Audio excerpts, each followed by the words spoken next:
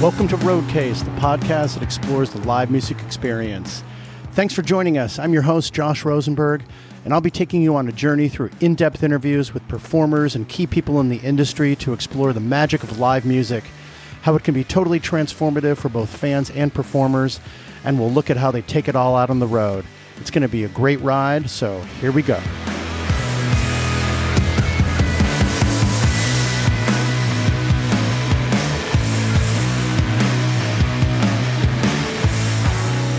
Okay, welcome back to Roadcase, everybody.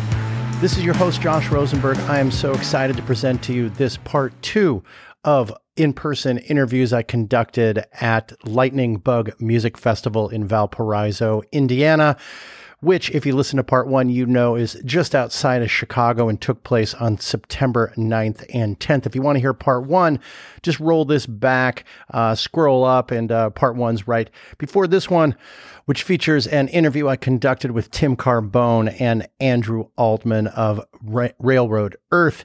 And I also spoke to Lightning Bug Music Festival organizer John Westbrook. He's a friend of mine.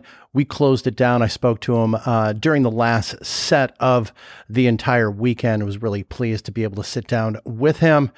Thanks again for being here. For this special episode, as you know, there's a number of different ways that you can get involved with the Roadcase community. First and easiest way is to follow us on the socials. We're at Roadcase Pod on all those socials, Instagram, Twitter, and Facebook. You can also find out more information about Roadcase by visiting our website, www.roadcasepod.com. If you have any questions, comments, observations, concerns, etc., you can email us. Our email is info@roadcasepod.com. Another great way to support Roadcase is to subscribe to this podcast on your favorite listening platform. If you're on Spotify, you just click that little box that says follow right there on the Roadcase homepage. On Apple Podcasts, there's a check mark up in the upper right-hand corner. Just click that, and doing so on those and other platforms will allow you to receive updates when new episodes come into the world. Another really easy way to support Roadcase and really helps out the show. It's quick and easy to rate and review Roadcase on Apple Podcasts. You just scroll up a bunch, hit a bunch of stars, write a review. Really appreciate that. And on Spotify, there's a little box with stars underneath that follow box. You just click on that, and that'll do it. So for this episode, I'm really happy to have members of Railroad Earth, Andrew Altman, who plays bass, and Tim Carbone on violin and guitar. This started out to be a rather brief backstage interview of like 15 to 20 minutes, and it just continued to snowball into like 45 minutes to a 50-minute, really great interview. We went in so many different directions. These two guys are just really stellar individuals. Andrew has been with the band for 12 years, and by the way, he just announced that he is stepping away from Railroad Earth later on this year in November. So that's a piece of new news that I didn't know during this interview, but worth noting. Tim's been with the band since its inception. The band's been around for several decades, just a landmark band out there. And they have a new album out entitled All for the Song. It's produced by Anders Osborne and was recorded in New Orleans in the wake of the passing of band member Andy Gosling. R.I.P. Andy. So sorry to all the band members and to all the fans for his passing. It's really, really sad. To get back to the music, Railroad Earth is doing a show in Colorado in October where they're going to play both their first album and the most recent album front to back. You can check out their website for more information on that. Thanks again to everyone for being here. I want to send a special thank you to Tim Carbone and Andrew Altman for being here for this spectacular interview. Really appreciate you guys sitting down with me, and I'll pop back on here to talk more about John Westbrook after this one. But in the meantime, here's me talking with Tim and Andrew, and here we go.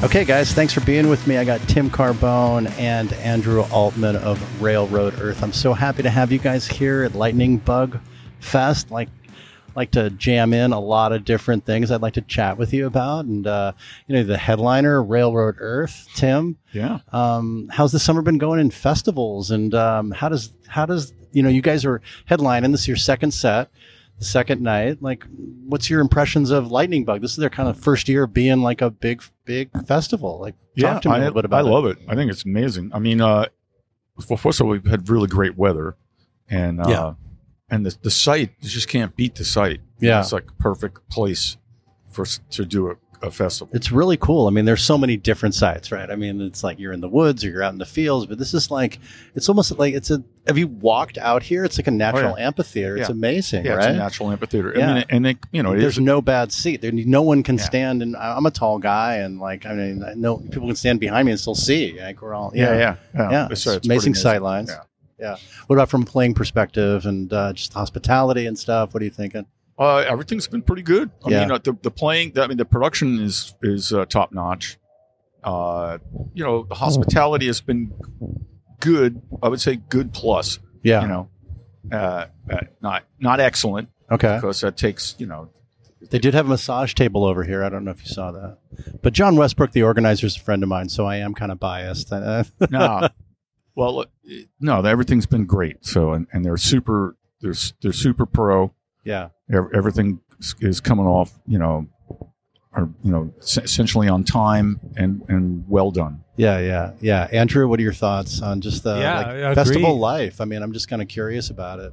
Festival life or this festival life? This festival life. Let's start with that. Yeah. No, I agree with Tim. The setup's good. Production, especially, you don't see that a lot in first-time festivals. This is the first year for this one, and a lot of times, understandably, promoters trying to get their feet off the ground, budgets are tight, and, they'll go for the sort of minimum production-wise, which is not a great business approach, but they have not done that here. They've nice big stage, quality equipment. Yeah. I know from a fact that John was like, that was a thing for him, was definitely like, we're going to spend a lot of money on a really great PA here and like make it sound really good. And it looks like they got proper amenities for the fans too. I hadn't been out in the field yet, but I can see from here, it's like a lot of vending options and things like that. It's not like, some festivals you do, it's like, one sandwich booth and like that's it. And which even if you got a few hundred people, that could be how does that disaster? They got some good options. Yeah, if people in the attendees aren't happy, like how does that affect you guys on stage, Tim? Does that sort of that vibe kind of reverberate? It kind of doesn't. They're mostly for the music. I mean, if they're gonna, people are, especially veteran festivarians, kind of know they have, they got to. Just as the British say, you just get on with it, don't you? It'll have a circular effect. It doesn't affect you in the moment, but if word gets out, especially at a new festival, that that there's not that it's like not an enjoyable environment, that like maybe the music's great but everything else is not, then people aren't going to go. It can have a ripple effect. Yeah, I mean, and if it doesn't, artists, we want the festivals to be successful. Yeah, right. So like we're a Railroad Earth it's not fan, going to but affect you going. this year, but if festivals don't happen, you mean the more festivals the better. So yeah, you don't want people to say, "Oh, we're a Railroad fan, but we're not going to come see you at that festival because they didn't take care of us." Exactly. Or if people don't come, then the festivals don't happen. Yeah, you don't want that. Yeah, precisely. What are you seeing? Like, this is our first real summer back after COVID. You guys are doing tons of festivals, tons of shows. Tim, actually, we haven't done as many festivals as we normally do in a typical summer. I think what's happened is there are other. For me, unforeseen venues have opened up. There's a lot of larger breweries that are doing outdoor shows in the summer. There seem to be more like town festivals that are coming off, and so that's kind of a different vibe, but really cool because you make new fans with city festivals, because it's not like people are like looking and putting it on their calendar to, this is what we're going to do this summer. We're going to this festival to see blah, blah, blah. Yeah. We're going to go see Railroad Earth because we see Railroad Earth. Now you go to a town festival, or you probably get 1,000 people that never even heard of you to see the band. And, 10% of them go like, whoa, that's cool. Yeah, definitely. Same vibe as like, opening act, play in front of fans that don't necessarily know you. But yeah, that's an interesting concept. Yeah, so we've done a few kind of a few of all of the above, and festivals too, obviously. Yeah. Andrew, you joined the band about roughly 10 or 12 years ago, and 2010. Yeah, we were joking like you're the new guy, but that would be the old guy. No, not anymore. Not the new guy, but you're unfortunately, we lost a founding member, Andy Gessling. And since his passing, we've had Mike Robinson and Matt Slocum are kind of like the mainstays. Yeah. In his position. Yeah. So not the new guy anymore. So in 2010, what was that like stepping into this band? And what were the circumstances that brought that about? By the way. I can't speak to the previous guy's departure too much. He quit. Yeah. Pretty simple. Okay. Yeah. Yeah, but simple. No, I mean coming in was about the best situation you could ask for. I mean Tim and the guys they gave me room to be myself, but also like there was a defined sound for the band. Mm-hmm. So was that a sound that you related to? Obviously, that's why I wanted to join. I drove all the way up from Atlanta to audition in New Jersey in the middle of winter. Right. Yeah, because that's rough for an Atlanta boy. Just based on that. Yeah, right. You were like, he's in. I've never driven in that was the the snow actual, or anything. That was the actual test. It was not the playing. It was it was. You made it. You got the job. You got the job. There you go. It was a great Those guys situation. are real Earth. They're slave drivers over there. It's you can't ask for better to at least have enough of an established sound that you have a starting point, but to be given the freedom to be like, if you're like, hey, I want to try, this is how I would do this. I want to try this. And these guys are like, yeah, sure. Go for it. Yeah. You're in the lane you play in. I really enjoyed, I love bass. And I really enjoyed it yesterday. There's just spectacular bass lines. I was completely enthralled with what you were doing. Yeah, totally. And Tim, just the violin playing and the guitar playing. What kind of guitar was that, by the way? That's made by a fellow out of Asheville, North Carolina, named John Widman. So it's kind of a custom. That's his design. I've never seen something like that. It's really cool. The body is his design, and the neck is something that he had manufactured to his specifications. Have you always played guitar and violin, or did you start out? What did you start out doing? Drums. Well, really? Oh, yeah. Okay. I was a drummer first. That came out of left field. Okay. Yeah, I know. It's weird. Yeah. Does that help you? I think it does. I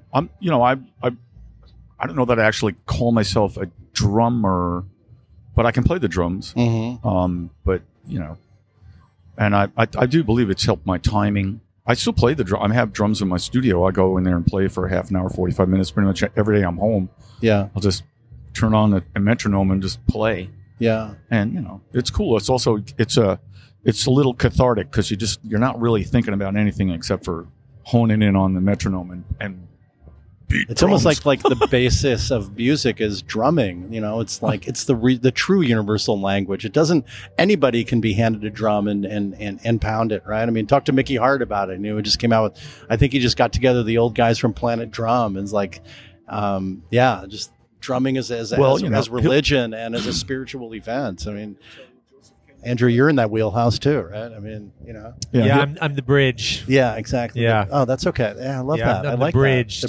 to the drums and the melody. Yeah. Right. Yeah, everyone walks all over me. I'm kidding. It's not like that. Well, tell bridge me. is a bad analogy about that. because a bridge is a utilitarian thing, but it's you're the connection between the backbeat and the front.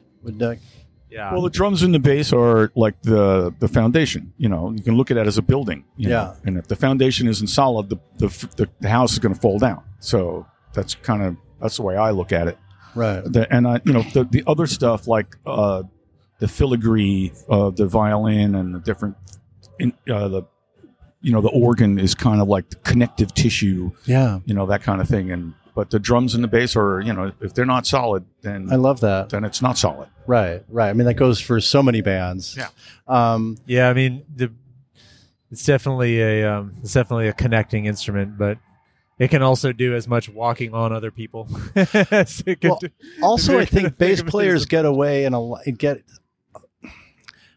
don't mean to make this a blanket statement, but I think there are just some bass players that just like pound out two notes. And I think just bass kind of gets like, oh yeah, it's that guy up there that's kind of mellow and not really paying attention and just playing two notes. But then there are others that really differentiate themselves. Well, this is an interesting point. It's related to like what Tim said. Like it for me, it depends on what's going on around it. At least for me. I mean, some guys get that because that's just their that's their vibe, you know, and they like that like relaxed thing, you know what I mean? And I worked on playing bass to be able to have enough skills to be able to do a variety of things, you know, have a lot of options. And I always ended up in bands before this one where it was like super, what's the word? Super technical drummers that were really busy. And I was the guy kind of like what you were saying, maybe not playing two notes, but I had to be like, here's the time, you know, while everyone else goes off. And I left out the part that maybe it is necessary that a bass player just holds down those couple of notes. Again, so it depends. But it depends because I was in groups like that and just used to holding it down. And when I joined this group, I was doing that. But like Carey is that guy in this band. It's just super solid. You know what I mean? Like he doesn't get into like the flashy dramatic stuff. Like he's the rock of everything. Yeah. But, you know, but this band relies a lot on improvisation for its biggest moments. And so it took me a few years to kind of like find a place where I could add a new dimension to what had already been, because like I was free to move around a lot more. I didn't have to. Interesting. It had been a habit for me, but I didn't have to do it at all times in this band because you could always count on Carey to be like holding it down. And so it's giving me a lot of freedom. The whole thing's a balance. It has to be a balance because, I mean, after all, bass and drums are the rhythm section, the foundation. So there needs to be rhythmic interplay. That's part of the groove of the song. Right? So and as a bass player, if you're going to play in between notes, you still have to be aware of the groove and play with the drummer. So it's not. You can only that's what I'm saying is you can only get away with that if you have a drummer that you can rely on that's gonna if you are gonna wander off the trail, that they're gonna be there. In the past, I was in bands where I was the one that was always going to be straight, and the drummer was always wandering off the path. And it was me so it's about knowing your situation too. You know, context. Tim, for sure. Sorry, Andrew.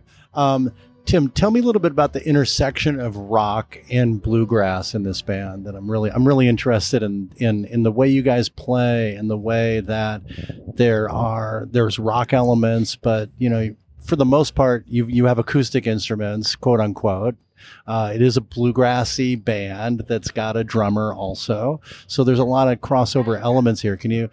Well, I'm not really a bluegrass fiddle player. I just play one on TV. Same here. There you go. So you know, I love all kinds of music. I like to play all kinds of music. I'm influenced by. If I was going to pick a genre that I was mostly influenced by, it probably wouldn't be bluegrass. Okay, what would it be? It would be probably rock and prog rock. Yeah, I mean. So, what are your kind of musical North Stars? Well, one of my gurus is this Indian sarangi player named Ustad Sultan Khan. Okay, and it's the way he approaches with us. It's a sarangi. A sarangi is a weird little instrument it's a stringed instrument that's bowed, right? But it's not bowed. You don't finger it like a violin. You put your finger under it and you slide the string on your fingernail. So that's how they get that underneath the fretboard between the fretboard and the string. Yeah. Oh, there's no fretboard. There's a fretboard, but there's no frets, so to speak. So your finger operates as a fret. As the fret, and it slides. It's like, so you know the sarangi sound, even if you don't recognize the name of it, because if you heard the Beatles song "Within You, Without You," right. That's a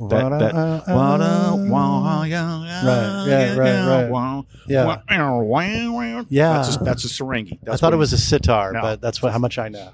There's a sitar there too, but he's not playing. Actually, it's not even a sitar. That's a tambura that you hear that going on in the background, and then that he'll pick it out at the end when it goes to the end. When it goes to the end, it goes. That's just somebody just playing all the strings in a row. Interesting. And then you have that great tabla. Boom, goom, goom, right. So that's your vibe. Yeah, that's kind of my vibe. That's like your vibe. Is that how you got to all this? No, I kind of I got to all this just, you know, I just play.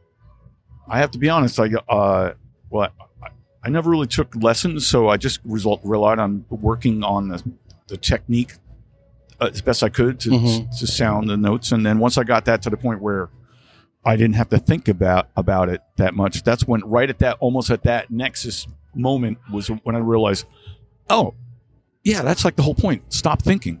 Oh, interesting. So I try to stop thinking and just allow like something else that I don't necessarily take complete credit for, like basically comes to me. Interesting. Can you stop thinking, Andrew, when you play bass?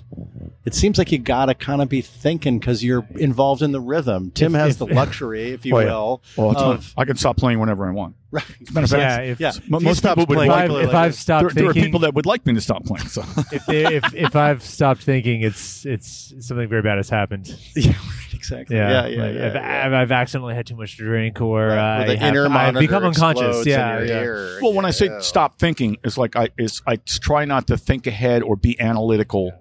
You know, I try not to examine it too closely because it's like one of those things. It's kind of like looking at the sun, just like. No, I know what you mean, and it is, away. but it is. I know what you mean, but it is a big difference with like being a rhythm section instrument of any kind where you're playing all the time. The way the metaphor I always use was like it's kind of like driving on the interstate. You know what I mean? Yeah.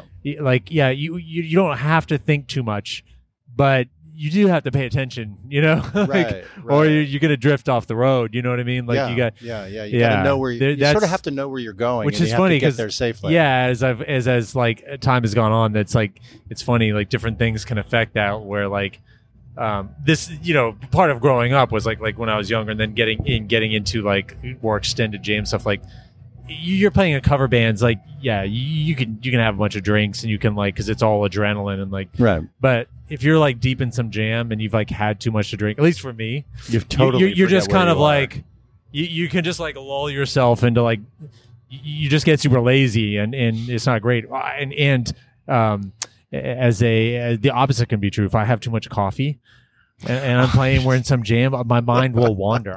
My hands will go on autopilot and I'll be like, oh man, I wonder about like such a.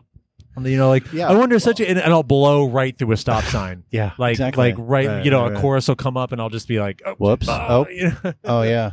So is the opposite though true, Tim? When you're inside a jam like that, do you have to sort of stop yourself from thinking where you're going? Where's your head at when you're really out there on the edge? Because if we're, you know, there's Andrew's perspective where you sort of have to know where you're going, but then we're sort of philosophically talking about not thinking when you're playing.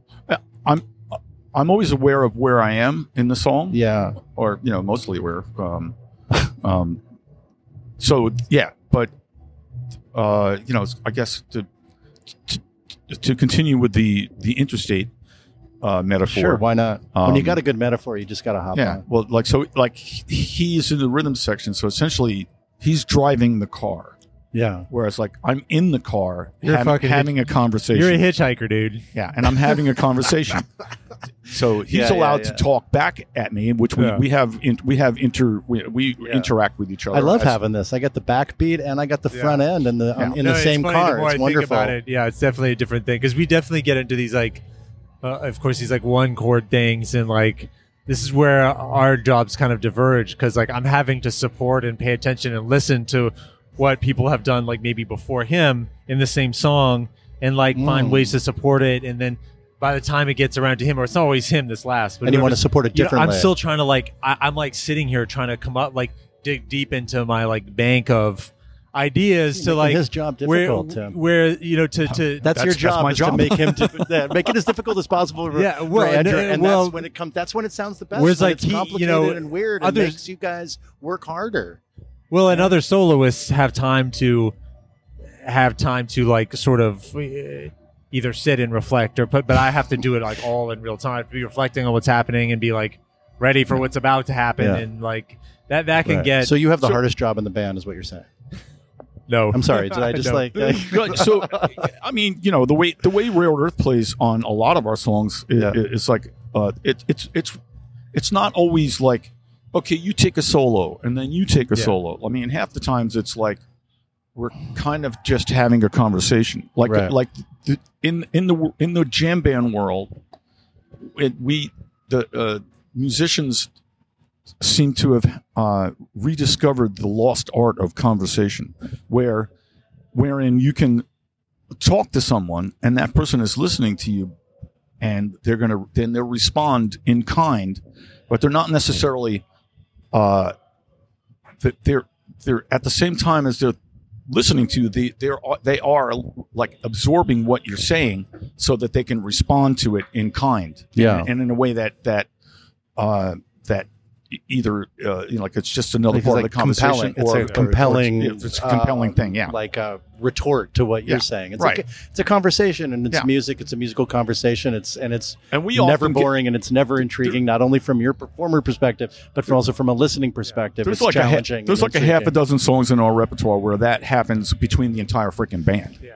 That whole thing just gets spun around, and it becomes this musical puzzle that goes and builds to a crescendo, and then everybody kind of knows where we're going into the next section. Yeah. But then that's so fucking amazing. That's where the juice is, man. Yeah, that's where the juice is. That's where the some juice of my is. favorite moments. Yeah. Because they're the most consistently like elevating.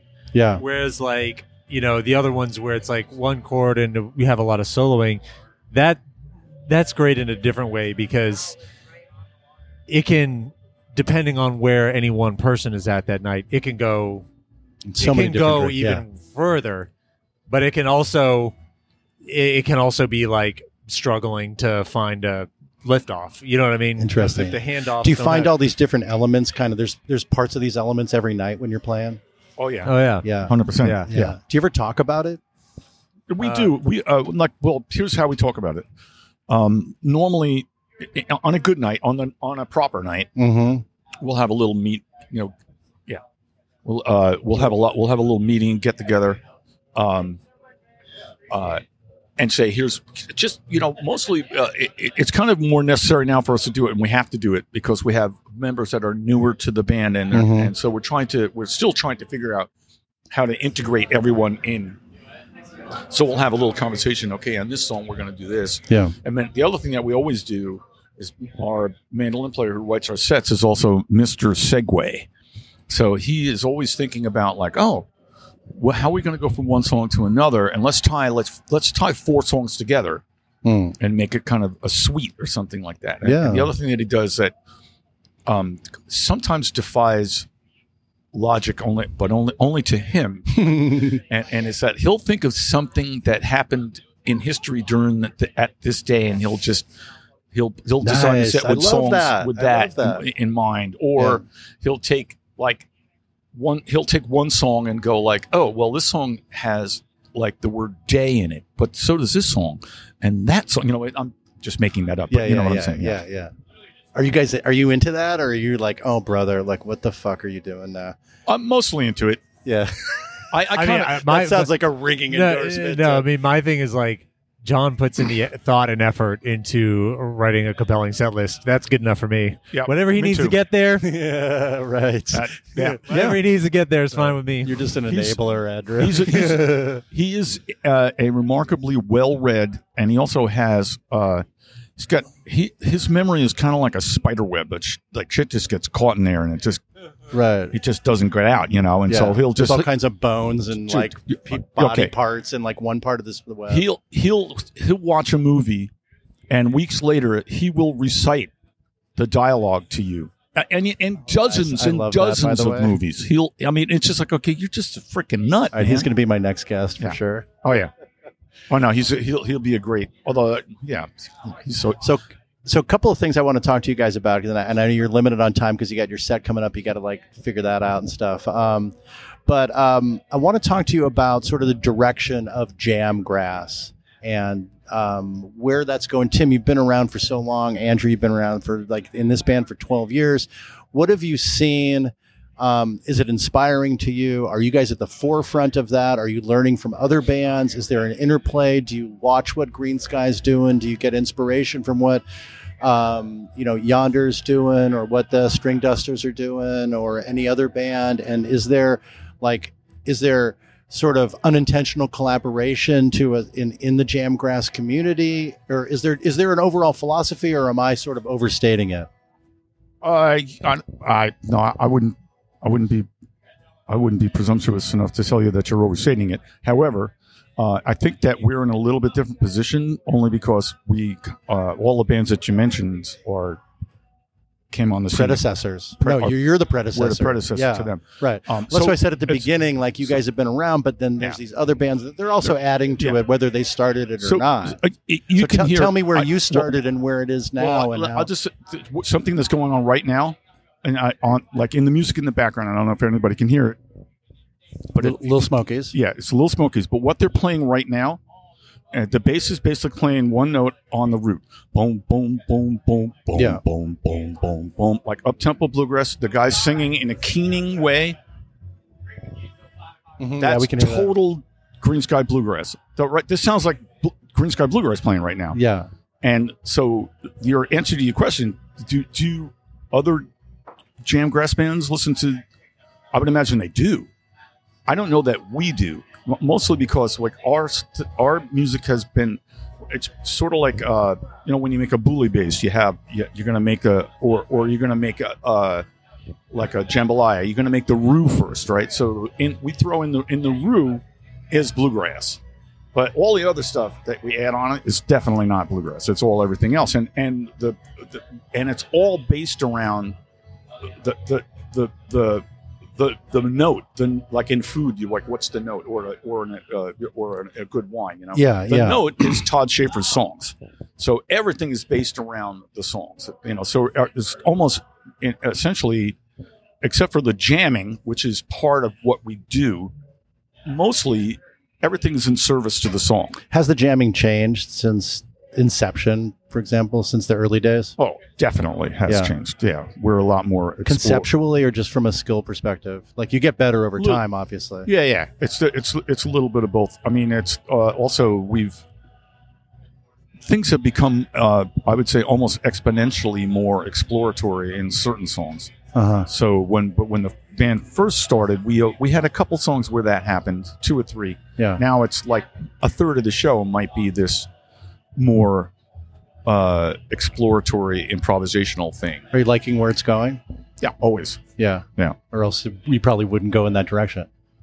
Yeah, I mean you're controlling it. It's really kind of I swear to God, it's like we're all responding to the songs. When Schaefer brings in a song, we're making up our parts and what is it going to, and we all talk about, and we all take part in the arrangement of the songs. Right. Which is what makes them uniquely Rare Earth, I think. And but it's all when it's all said and done, it's the songs. Yeah, it's about the songs. Yeah. So yeah. Andrew, you want to add to that, or where do you see that? I mean, you asked it in more like a general sense about where, if I understood the question correctly, more like where jam grass. You're going to make me restate the question that I asked 10 minutes ago. I'm sorry. I'm just teasing. Where do you see yourself? What's the progression been? Well, in my time alone, I've been impressed with like how successful like pure string bands been. Like the Smokies are playing right now. Like in the past, the biggest artists in the scene were always, they were always had drums, and they had more feet in the rock or jam band. Yeah, like as in drums. Yeah. Than in the string band thing, but they're ever since like Yonder was kind of the first one to really take it to like a bigger level. Yeah. But since then, it's just been getting bigger. I mean, Green Sky got bigger than Yonder, and Billy Strings is bigger than anyone. Yeah. Like no drums, just a string band. It's getting huge. And it's like an amazing time to be in. Yeah, that is like the genre. newest as far as like a general thing. That is like in my time has really happened. Yeah. Because in the 90s and stuff, any jam band, like they might play a little bluegrass, or there might be string bands, but it was like kind of minor league. All the big acts all had drums and were like for sure. big, and string bands are making it work. It's pretty interesting. Yeah. Is there a level of this is not my last. I got one more after this. Is there a level? You're free to do. We're not really. Okay. Cool. Yeah. Thanks. Is there a level of pressure with all in being in this genre that's really snowballing at this point, really getting a lot of momentum, new bands, other bands that are just like really pushing boundaries? What do you? What's your view on that? Part of me saying, or remains to be seen. Only reason why I say that is because the first artist that has basically jumped the fence, so to speak, into a mainstream situation is Billy Strings. Right. And I mean, I was just on it. I took a flight out here to Chicago from Newark, and on the plane, I'm going through what movies are going on, and on the damn plane, there's a freaking documentary about Billy Strings on the airplane. You know, I read. Yeah. I'm kind of an Anglophile nut job. I like British music. I like British bands. I go to England. Like, I've been to this festival over there. I love End of the Road like 6 or 7 times. Right. But you never see anything. There's not a whiff of jam band over there. Yeah. Nothing. True. They look down their nose at it. It's like, oh, you can't stay on the song, can you? It's 2 minutes 50. Don't you know that? I don't think, like I've thought about this too, and I don't know so much the length of improvisation, because there's other improvisational styles that are very popular in Europe. Jazz was very popular in Europe, still is, even when it had kind of died off. Right. And that's like blues is hugely popular. Blues too. Yeah. There's like blues artists that are like difference, huge. The difference with the jam band stuff and like blues and jazz and things is there's a lot less pretense. You know what I mean? It's more accessible personality wise. There's also artists, not, and a lot of times, don't strike me down for saying this. It's not a hippie following, quote unquote. Well, yeah, but the artists exactly right. But the artists take themselves a little less seriously, like as far as a personality. They take the music seriously. But you mean they don't take jam band? Yeah, but that's like a common thing. Whereas like jazz and blues artists, they project that, like some of them are pretentious, but some of them are just they take themselves very seriously. And like I think for whatever reason, European audiences connect with that, you know, and they just don't connect with the easygoing, like we're in this together community thing that is fostered in the scene. People love here. Yeah, it's a more intellectual kind of endeavor, I think, than it is sort of just visceral and organic. That it's kind of funny. And I was to finish my thought was with the Billy Strings thing was that. So I've subscribed to Mojo magazine since like 1994, and it's just like it's the greatest music magazine on the planet, and it's British. Yeah. And so you never read anything about the jam bands in there at all until the last 3 months. They did a whole article on Molly Tuttle, did a whole article on Billy Strings, and it's getting more and more. And here's the weirdest thing: it's like I got invited to go over. I produced a record, and on this project, the drummer was Dave Maddox from the Fairport Convention, and also Jethro Tull, and he's done 3 records with Paul McCartney. Yeah. And he invited my wife and I and a couple of members of the band I was working in to go over to the Fairport Convention's Property Festival that they do every year for 47 years. Wow. And it was amazing, unbelievable. And the thing that I liked about it, or that I found shocking about it, was that it was a freaking hippie festival in England. No kidding. Yeah.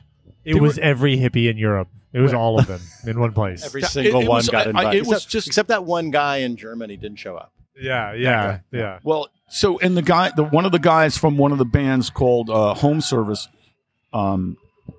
great band, and he just had this lead singer, and he wrote all the songs, and then in the middle of it, he said something that would be something that someone would say at a festival like this. He came up to the mic, and all of his songs are politically, motivated. Yeah, and he comes up, he goes, it's like. It's all the troubles in the world. You can see that we're going in the wrong direction. It's obvious. I don't have the answers. I don't think I have the answers, but I think you lot have the answers, because the only answer is just look out for each other, which is what you lot are doing all the time. Yeah.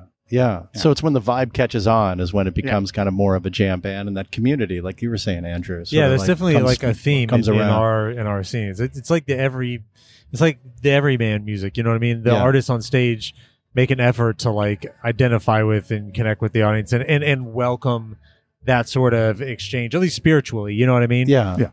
It's very accessible. You know what I mean? There's no, whereas like some of the appeal of like for me, like music that I like.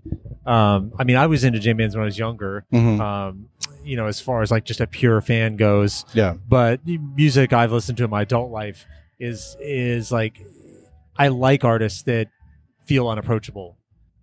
partly because I am a musician and like I want to listen to people that I feel like do something that I can't do.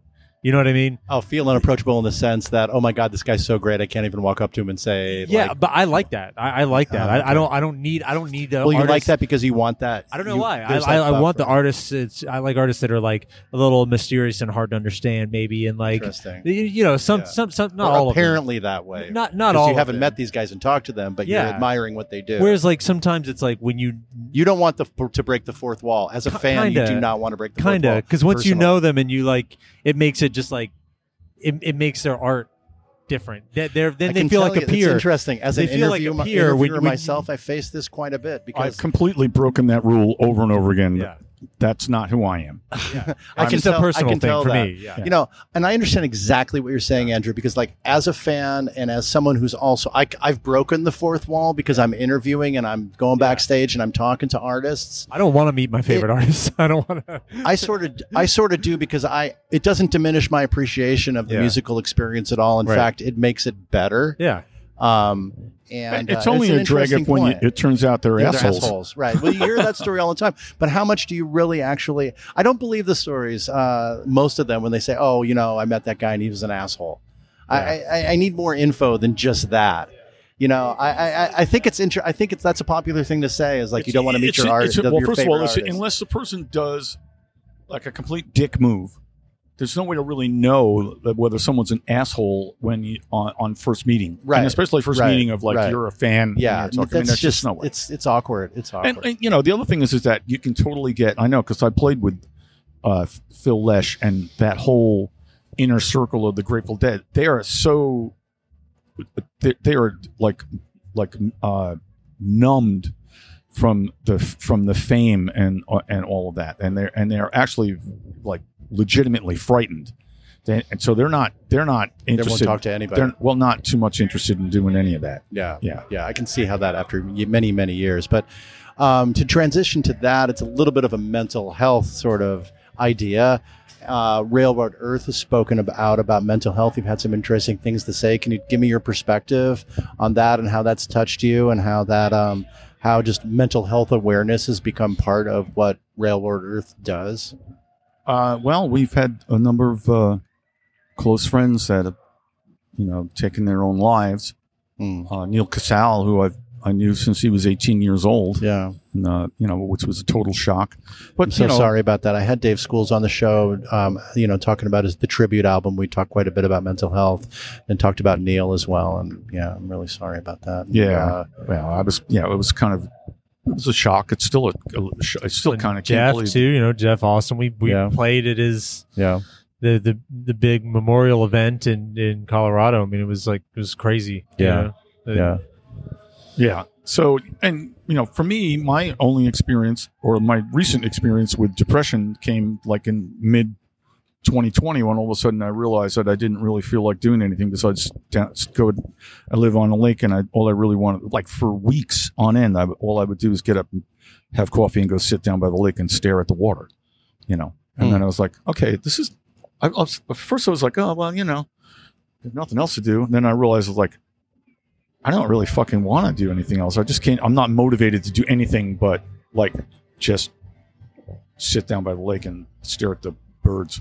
Yeah. And then I was like, oh wait, this is what depression is. I have no motive. That's not me. I'm like the Energizer Bunny guy that is always doing something. I always have Right. a project I'm working on. I'm always doing. It's always something. And that was like, At that moment, what gave you the awareness that was actually maybe not? that's my wife told me. Yeah. Okay.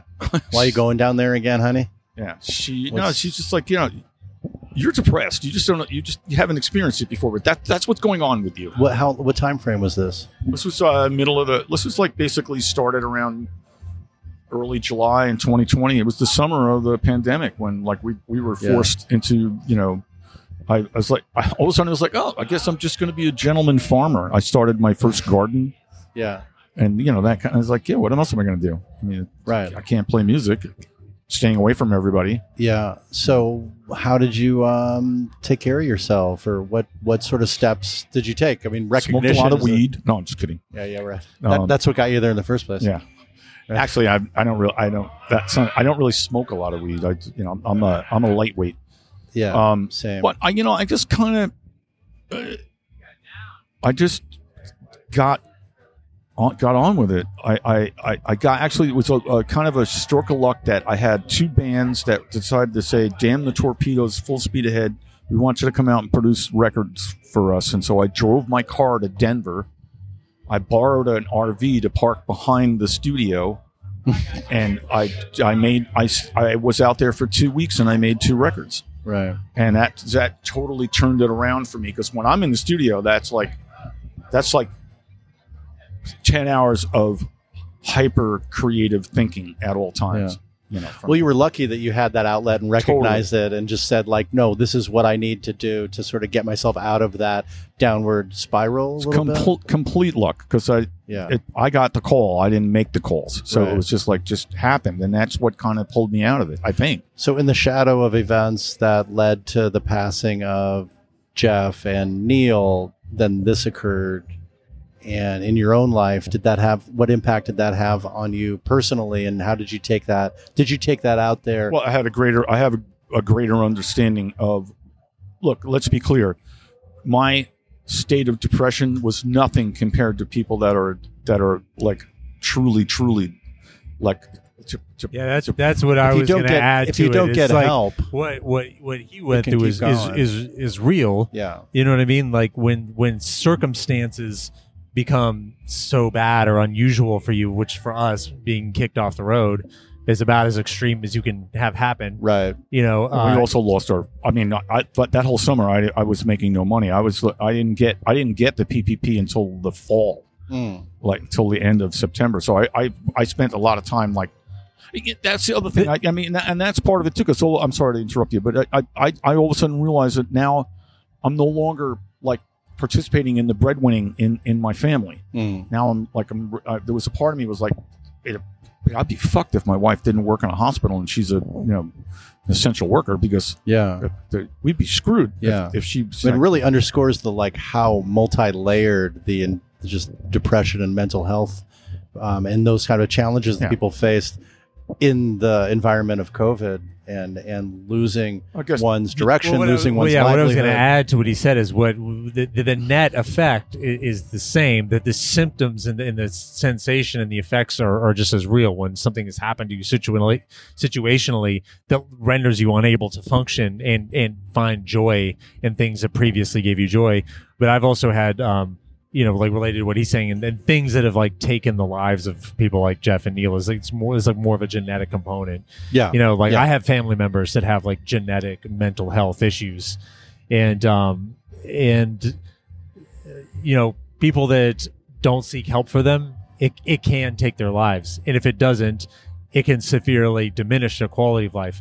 If they do seek help, which this is the thing that I'm happy to see about the movement, these family members of mine, the ones who have sought help have been able to lead a more fulfilling life. Yeah. Because they had people they had the presence of mind to seek help, and they had the kind of depression where it required medication and therapy. Yeah. And even with those things, it just gets you to a base level. Whereas I've been fortunate that I didn't get those I didn't get that side of my family's genetic issues. You know what I mean? Yeah. And the thing that I think is great to bring it back to music is that trying to increase awareness about it, I think, is good, because people that are in our community that are suffering, we live in this whole thing that's happening with just not just the artists here, but the people standing out there right now. Listening the beauty of the community, the jam community. It's a good time thing. Yeah. You're not supposed to talk about not feeling good. Well, everyone here is apparently feeling good, but that's not how depression works. Right. You know what I mean? Right. Yeah. Being out here and being able to be at something might just be an escape. Yeah. Because when you go, that's what happens to musicians, is when you're up there, it's everything else goes away and it doesn't, but then you're going to be by yourself wherever in a hotel you go. room. Yeah. That's why all these everywhere artists, you go, there you are. I mean, yeah, that's why Chris Cornell. What you're talking about is the importance of, if you raise awareness, then you raise awareness not only for those that are suffering from depression but not so deep that they can seek other alternatives like you did, Tim, and like pulled yourself out of it with the help of your wife and recognized that, oh, I got to change something. You need to know that it's okay to seek help. Others that, Whether it's not only as yourself, situational but or also genetic. others that don't suffer from depression need to know that there are those that do understand warning signs and intervene in some way as a friend or as a family member, and understand that maybe other people need help. Yeah. Even if I'm not suffering from depression, it opens up the avenues that if people they don't look at it as such a stigma, that it is something that people suffer from, and people need help. You can't do it on your own. Yeah. I didn't get depression in that situation, but I got severe anxiety. But part of this awareness and the cultural shift towards talking about mental health was like, it can be, for someone like me that I know it's not genetic, it was as simple as like, when my wife comes home going, I'm having anxiety today, like I'm it's hard for me to function because my anxiety is so bad. And just having a conversation with her was enough for me. Yeah, you know what I mean? I work with a personal coach, and the whole philosophy is, here and now, no anxiety about the future, and don't regret what's gone on in the past. I just continue to repeat that to myself, that you're making up problems in your head about what could happen tomorrow, or what am I not doing today that's going to happen that's going to affect me in the future. And those are important distinctions to make. I'm fortunate enough that much helps me. It sounds like Eckhart Tolle. Yeah, I mean, it's just like be in the moment. The power of now. There is a power in now. Yeah. It's all there really is. It's like right now. Yeah, right. Yeah. It's really all there is. Honestly, I don't want to minimize it or anything. No, not at all. Those are mantras that help me personally. Yeah, when you find yourself situationally dealing with something, to acknowledge it, because in the past it was like, it's like the what old you said about telling your wife about the anxiety. Was like you didn't admit that there was something wrong with you. That wasn't a culturally acceptable thing to be like, I have something wrong with me. It's a sign of weakness or whatever. Exactly. But now people are talking about it. It's only a positive. Yeah. So that's the music community is jumping into this as well and making it more known, and it's really important. Backline is an amazing organization. I totally 100% support. Absolutely. Yeah, I had Hillary Gleason on the show, runs Backline, talked to her a whole bunch. Hillary's she's wonderful, beautiful friend of mine. Awesome. Yeah. Consider myself lucky to know her. Yeah.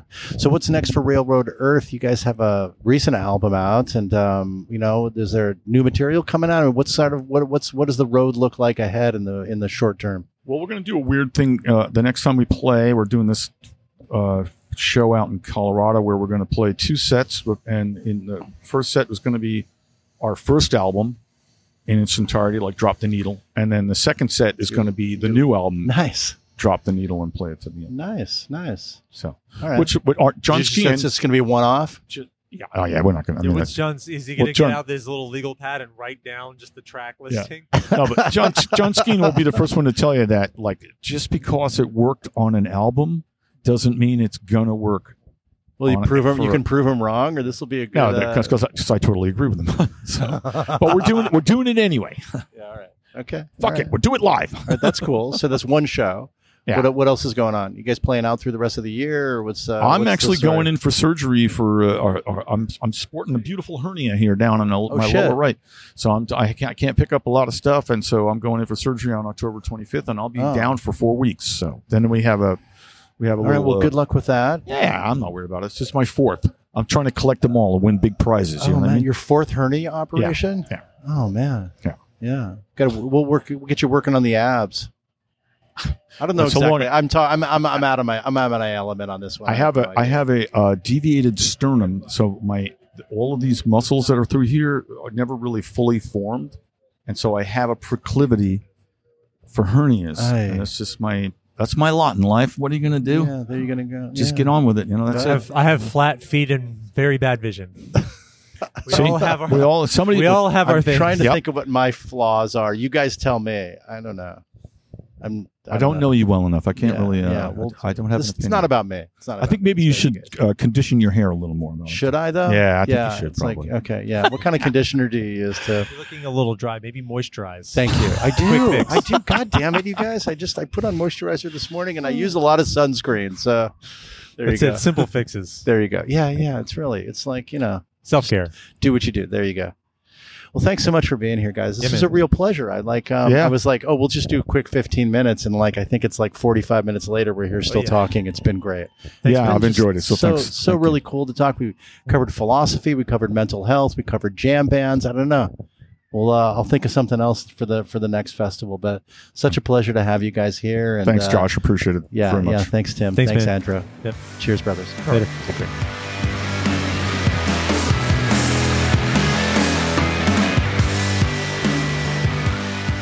Okay, well, that was the amazing Tim Carbone and Andrew Altman of Railroad Earth, as you heard in that just really, really spectacular interview. Those guys were down to talk about anything. We went in so many different directions during that interview. I got to say, honestly, that was one of my most favorite interviews that I've done so far. Of course, the in-person interviews take on a life of their own, and they're really super fun.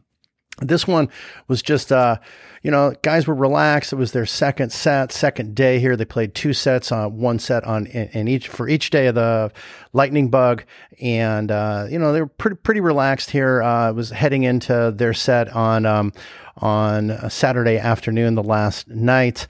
And, it was just, so cool to have, kind of like the front end in Tim playing violin and guitar up front, and have that rhythm section represented by Andrew on bass. And we got into that really interesting music philosophy conversation about bass versus violin and the front end versus the back end with the interstate analogy. That was just really super interesting, and got kind of a glimpse into what their thinking is while they're up on stage inside a jam, for example, and where they're going, where they're headed, what they're listening to. Just really, really interesting stuff. We talked about jam bands worldwide, what that looks like.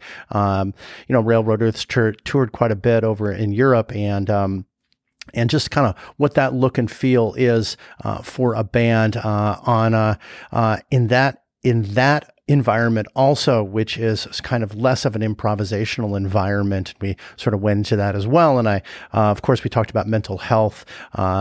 Railroad Earth has done quite a bit in that endeavor as well. And, shout out to Hillary Gleason with Backline, that represents a mental health lifeline for those in the touring business that are out on the road and need some help, as we all do from time to time. Of course, that was just a really great interview. I hope you all enjoyed that as much as I did. Thanks again to Tim and Andrew for really creating that artwork of an interview with me. I really appreciated that. So next up, really super excited to have been able to sit down with John Westbrook, who's a good friend of mine, who is the festival organizer and head honcho at Lightning Bug Festival, which again just took place a couple weeks ago. As you know, John is a real estate developer in Chicago. This was the inaugural Lightning Bug Music Fest. John is a massive music fan, live music fan, and just set out to decided that he's going to create his own festival in his own way with acts that he loves and doing what he loves to do. He is an amazingly hard worker. Did a huge amount of work to get this thing off the ground, literally worked continually 7 days a week for a year. He's so incredibly devoted to this and worked tirelessly to make this entire festival happen. I'm so proud for him, happy the way Lightning Bug Fest turned out. It was just an amazing place and an amazing physical setting, and you'll hear me talk to John as well. His network of friends is endless, and one of the interesting things that he's done is really many of the people that work are his friends, and everywhere I went during the festival, introduced themselves as friends of John, and they're working PR, they're working organizing, logistics, etc. It was just really kind of a family environment, and it was just a really great experience. And I was really glad to be able to talk to John and get his perspectives. This took place during Railroad Earth, or just as Railroad Earth was starting last day. So we really got a good summary of what was going on with John during that time. So thanks again to John Westbrook for everything at this Lightning Bug Festival. Thanks for sitting down with me. And here's me and John talking at Lightning Bug.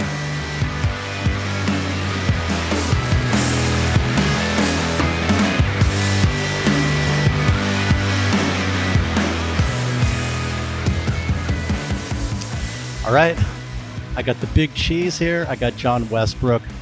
chief honcho, head honcho. I don't know how many other adjectives I can throw in there, but the main organizer of this amazing Lightning Bug Music Festival. And I call John a friend. I'm so proud of him. And I don't mean that in some kind of weird way, but like the incredible amount of work it takes to put on this kind of thing. I'm doing all the talking. John, hi. Welcome to Roadcase. I'm so psyched to have you on the show. Hi, Josh. Thanks. I really, really appreciate you being here all weekend and capturing a little bit of it. Thanks for having me, man. It's been a total pleasure. And wow. So, okay, let's set the stage. Michaela Davis is playing with Southern Star. That's right. We speak. They're absolutely fucking killing it. So thanks for choosing the 9:15 time right at the end of her set. I almost wanted to wait a little bit, though. The thing here is there's 1 second when there's music playing. Yeah, I know. Right. We have Railroad Earth coming next, but this may be Rashad Eggleston's 20th or 21st set that he's about to play next. Yes. And just to brief the crowd, there's a multi-instrumentalist, celloist. I don't know. He looks like a guy. He's got a kazoo on top of it. He's got a kazoo on top of the cello, and he's been playing in between sets, which, by the way, only separated by 5 minutes, which is amazing for a festival. And the two stages are really close together, so you barely have to move between one another. Musically and structurally, I think it was set up really brilliantly. And Thank you. And this amazing venue. Talk about how you chose this whole place. Well, I didn't necessarily choose it. It was more it chose you. It chose me. Yeah, that's right. I never really thought about it like that. But yeah, we're here at this wonderful venue that is a county park in Valparaiso, Indiana, and we've got some of the best weather that you could ever expect. Amazing. Thank you for that. Yeah. I said you did everything, right? Called in a favor for that. Yeah. Okay. Well, hopefully it didn't sell your soul, but no, not yet. Okay. Not yet. We'll talk about that in year 5. All right, go ahead. So how'd you pick this place? So this festival has existed in a different form previously, and I knew the gentleman that was a part of it. And the last year that it happened was in 2018. They had a wonderful lineup. Yeah. Billy Strings, Sam Bush, when Billy Strings was playing to 200 or 300 people. That's when you and I saw him on Father's Day of 2018 at Randolph Street. That's right. Market. That's right. Or something. And that was actually, though, right before the Jeff Austin band set, which was the last set. It wasn't Jeff Austin. It was a 30 dB set. But I haven't thought about that in a while. Jesus, yeah. And I was just talking about Jeff because I was talking about mental health with Railroad Earth, with Andrew and Tim of Railroad Earth, which was an amazing interview. And wonderful. Yeah, I'm glad to share that with everybody. So this place, this setting, let's not go too far afield now, John. Try to really in, man. The venue is very beautiful. It's a natural amphitheater that really sounds fucking awesome. It does. Like really, really awesome. Totally. The backdrop of that is a protected prairie, and within the last week, actually, it all turned golden. Yeah, I saw that. It was amazing. Previous to that, there's a lot of wildflowers. Yeah. Beyond that, we have camping for the first time ever. Mm-hmm. And to get to camping, you stroll down Penny Lane. Right. It's lit up in a very charming way. Mm. And, I've always thought this venue is beautiful, but it's been very gratifying to hear, just countless people over and over. Yeah. Oh, yeah. People have really liked it. Yeah. I mean, I've been out there in the field and talked to people and stuff, and Railroad Earth loved it too. So, was the prior Lightning Bug that you started to talk about with Billy Strings, was that at this location? That was at this location. Okay. So they host different music stuff here. That's right. Yeah. And that was roughly a 1 p.m. to sunset show. Oh, okay. Didn't have camping, single stage, no music at night. My personal experience has been that when you can camp in a beautiful area and the music can go late, things change dramatically. And I'm pleasantly surprised to have witnessed that this weekend. Change in what sense? Like just the physical feel, Well, and like because like it's a sleepover festival essentially. Well, for example, I'll add with proud. I'm proud that I did drive home last night and sleep in my own bed. But still, it is a camping festival. I got 2 hours of sleep last night because we were hanging out with Rashad at all of our friends are camped together, and he was over. Nice. So went to bed at about 6. Right after a pivot that we had to do today, which I'm super excited that we did do the pivot. Cedric Burnside canceled last minute, and we did something called a lightning jam, which Trevor Shepik's actually walking by right now, and he was killing it on there. But Rashad led that, and that was phenomenal. But after he walked off, he said something to me. He said, pretty great day for 0 sleep. So he clearly didn't go to bed after I did, and that's what changes. That's the epitome to do a camping thing here. Do you do a lot of festivals yourself? Is that how a ton? Yeah. In fact, that is where I feel like I harnessed everything that I wanted to do here is through observing over the last decade plus. Mm-hmm. I spent all of my free time seeing music, going to thoughtful festivals, and it's kind of cool to see it pay off. I have never put on any show or concert in my life, right? Which is the very first one. This is fucking amazing. Yeah.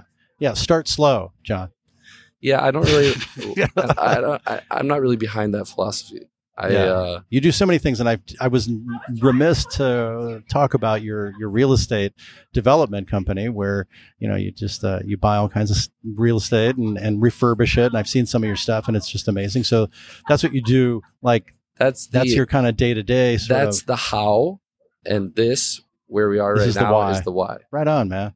I mean, I knew that. I figured that out like long ago, but yeah, to get to this point, what was the point when you said, you know what, I really want to do this? I know you've been involved in music so much. I see, you and I see each other at tons of shows. I know you're a very enthusiastic music fan and have an appreciation for the industry and what it takes. But where was that? Was it a slower process? Was it kind of like something where you were like, you know what, I'm going to fucking do this? And how long between when you had that idea until you actually started and put it in motion? Well, no, I mean, the idea came not long after I really started seeing live music, and I was dramatically personally affected by how powerful it is. Yeah. And kind of had an epiphany where I play drums, but I'm no musician. I want to be a part of this thing forever. Yeah. And maybe I was 19 or 20, so about 10 years ago. Mm-hmm.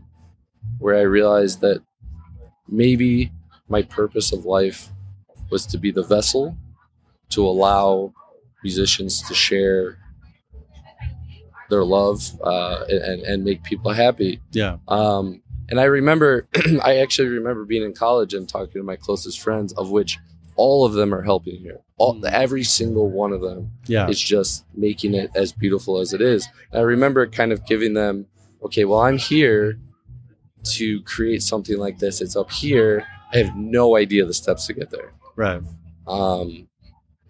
So yeah, it's been a long time in my mind, and I feel that this is just the beginning. Yeah, hopefully this is going to keep going. I'm really looking forward to the upcoming years for sure. Well, not only just in this. What's been the hardest part? Capacity, but others too. Awesome. That's great. What was the hardest part in trying to put this together? Getting the talent, securing all the permits, all the stuff, writing the check for this amazing sound system, I mean, it's all hard. It's been a year of planning. Yeah. Probably been working 14-hour days, 7 days a week for a year. That's the hard part. The easy part has been this entire week, including setting everything up. It's been just blissful the whole time. My friends have been asking me, well, how you doing? Are you having fun? It's like, oh my God, yeah. Like, I'm having the most fun I've ever had in my entire life. Yeah. Maybe shit's getting out of control and you don't even know about I realized I had never been backstage until yesterday. Oh. Well, the festival didn't start until yesterday. There was technically no backstage, but I'd never been backstage until this. Oh, okay. ever. Welcome. Yeah, It's nice. it's pretty nice. They're green couches. We made a pretty great green room that we're sitting in. You really here. did, yeah. And Although actually, I wish the lights dimmed a little bit. Did you at night, notice but- all the furniture's green? I did, because you pointed that out to me already like 3 times during the course of this weekend. But I'm not counting. Yeah. Yeah, just amazing. That you brought all this together. I know. I knew when it was just an idea, when you had things in place, and we talked about some of the acts that you were approaching to have come on the bill. It's just so inspiring to that I know you, and that you Yeah, did man, we're this, friends. because you fucking did this, man. Thanks. And you can fucking do what you want to do. You just put your you just focus on it and know that you can accomplish what you set out to do, even if those goals somebody maybe even told you that's unrealistic, to host another festival. Everyone, but I think I don't know. I believe that it's silly. I think for some people some people may think that this is silly, what I'm about to say, but I truly believe that anyone can do anything. It's just really fucking hard. So if you're okay with it being really, really hard, then you can do it. I mean, it's pretty simple in the philosophy behind it. What's because- not but simple when you say something's really, really hard, though, that's really vague. What exactly do you mean by that? well, Yeah. working 14-hour days for 7 days a week for a year. Well, who said you have to work 14-hour Well, days? because I still have my how to do my why, Yeah. so that makes So there's up different 14 factors for hours. everybody, but I mean, there's no doubt that it's Yeah. tough. I'm just trying to get to what the kernel is for you that made it so difficult. Well, I think What was the hardest part of the whole thing for you? no, Those long that's not days it. To put on any concert, it's clear to me that it's really, really hard.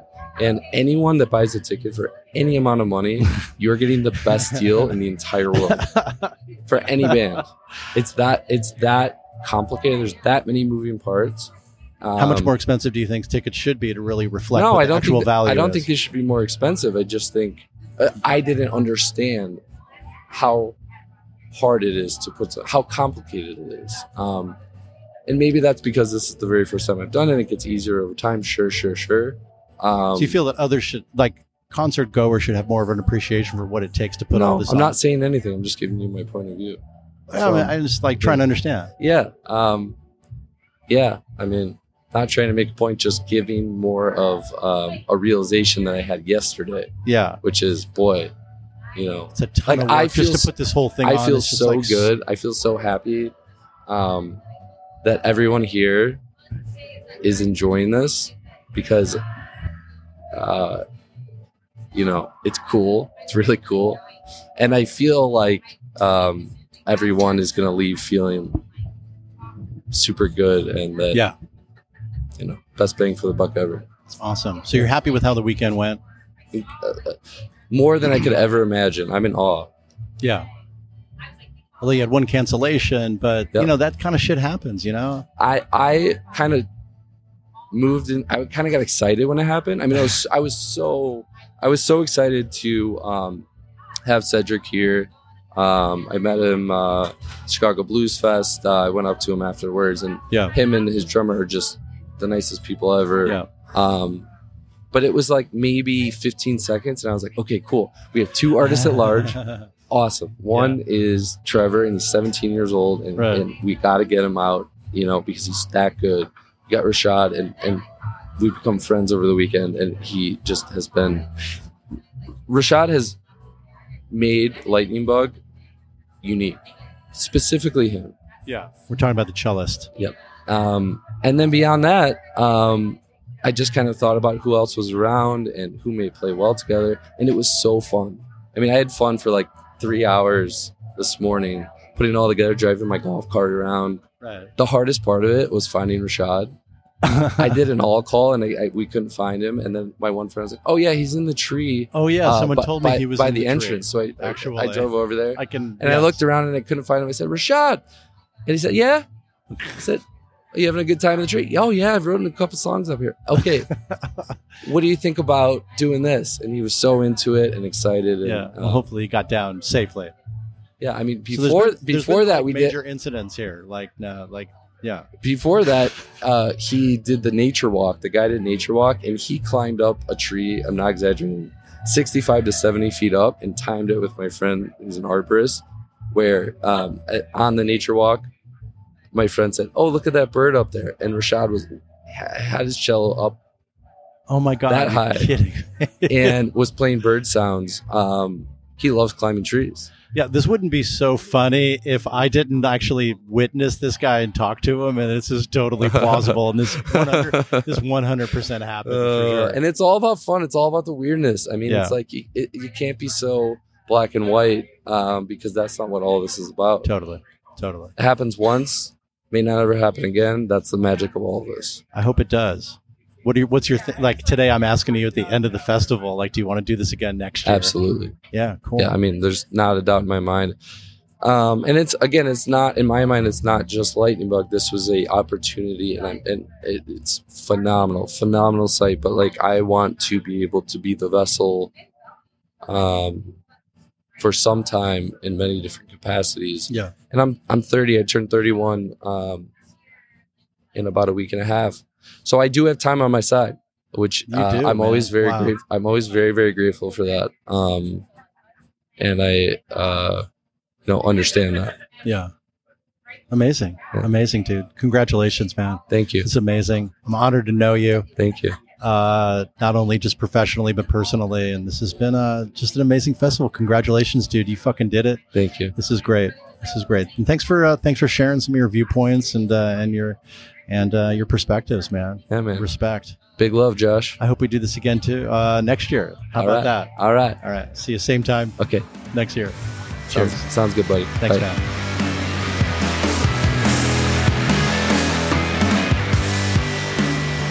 Okay, that was me and John Westbrook just having a quick chat, fun chat right at the end of Lightning Bug Music Fest. Really great to kind of get up inside of his head and talk about what it really takes to put on a festival of this nature and kind of an appreciation of the huge amount of work that it takes. But let me tell you, if someone can get it done, John, who is an incredible hard worker, just an absolutely tireless workhorse, really put this thing together and, really put things in perspective and talked about the how versus the why. The how in his real estate development company, and the why is to put on something like this, which has been a dream of his for quite some time. And I was really happy to hear that that this is just the beginning, and I can't wait to see Lightning Bug Festival grow over the years. And I'm so psyched for John, so proud to know him. He's just an amazing individual and a good friend. And I look forward to continuing to go to shows with John and basically just see where this is all going to go for Lightning Bug Music Festival. I really want to thank John again for including me in this amazing festival. I was really happy to bring all these in-person interviews to my amazing listeners, and I want to thank John again for that. I want to send a big thank you again on this episode to Tim Carbone and Andrew Altman, and the special thank you and send off to Andrew as he moves on to his next endeavors. Like he said, he's going to be leaving Railroad Earth towards the end of this year. And I also hope to have Tim Carbone back on the show at some time for a full-length interview, so stay tuned for that. Thanks again to everyone for being here for these two amazing special episodes from Lightning Bug Music Festival. And I want to send a special thanks again to my friend John Westbrook for being here and for putting on such an amazing event. Thanks again to everybody, and we'll see you next time on Roadcase.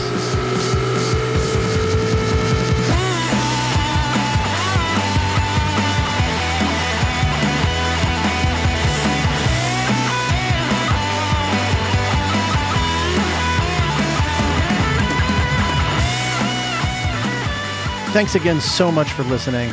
And I'd like to encourage everyone to get involved with Roadcase. You can do so in a number of different ways. You can email me at info@roadcasepod.com with questions, comments, and even suggestions for guests. Or you can follow us on the socials, Instagram, Twitter, and Facebook. We're at RoadcasePod. And we have a YouTube channel called Roadcase Podcast. And of course, you can subscribe to this podcast on your favorite listening platform. And if you could please rate and review the podcast while you're there, that would be great. So I want to thank Walzer for this awesome theme music that we have. And I want to thank all of you for tuning in and listening to Roadcase. We have a lot of great episodes coming up, so I'll see you on down the road.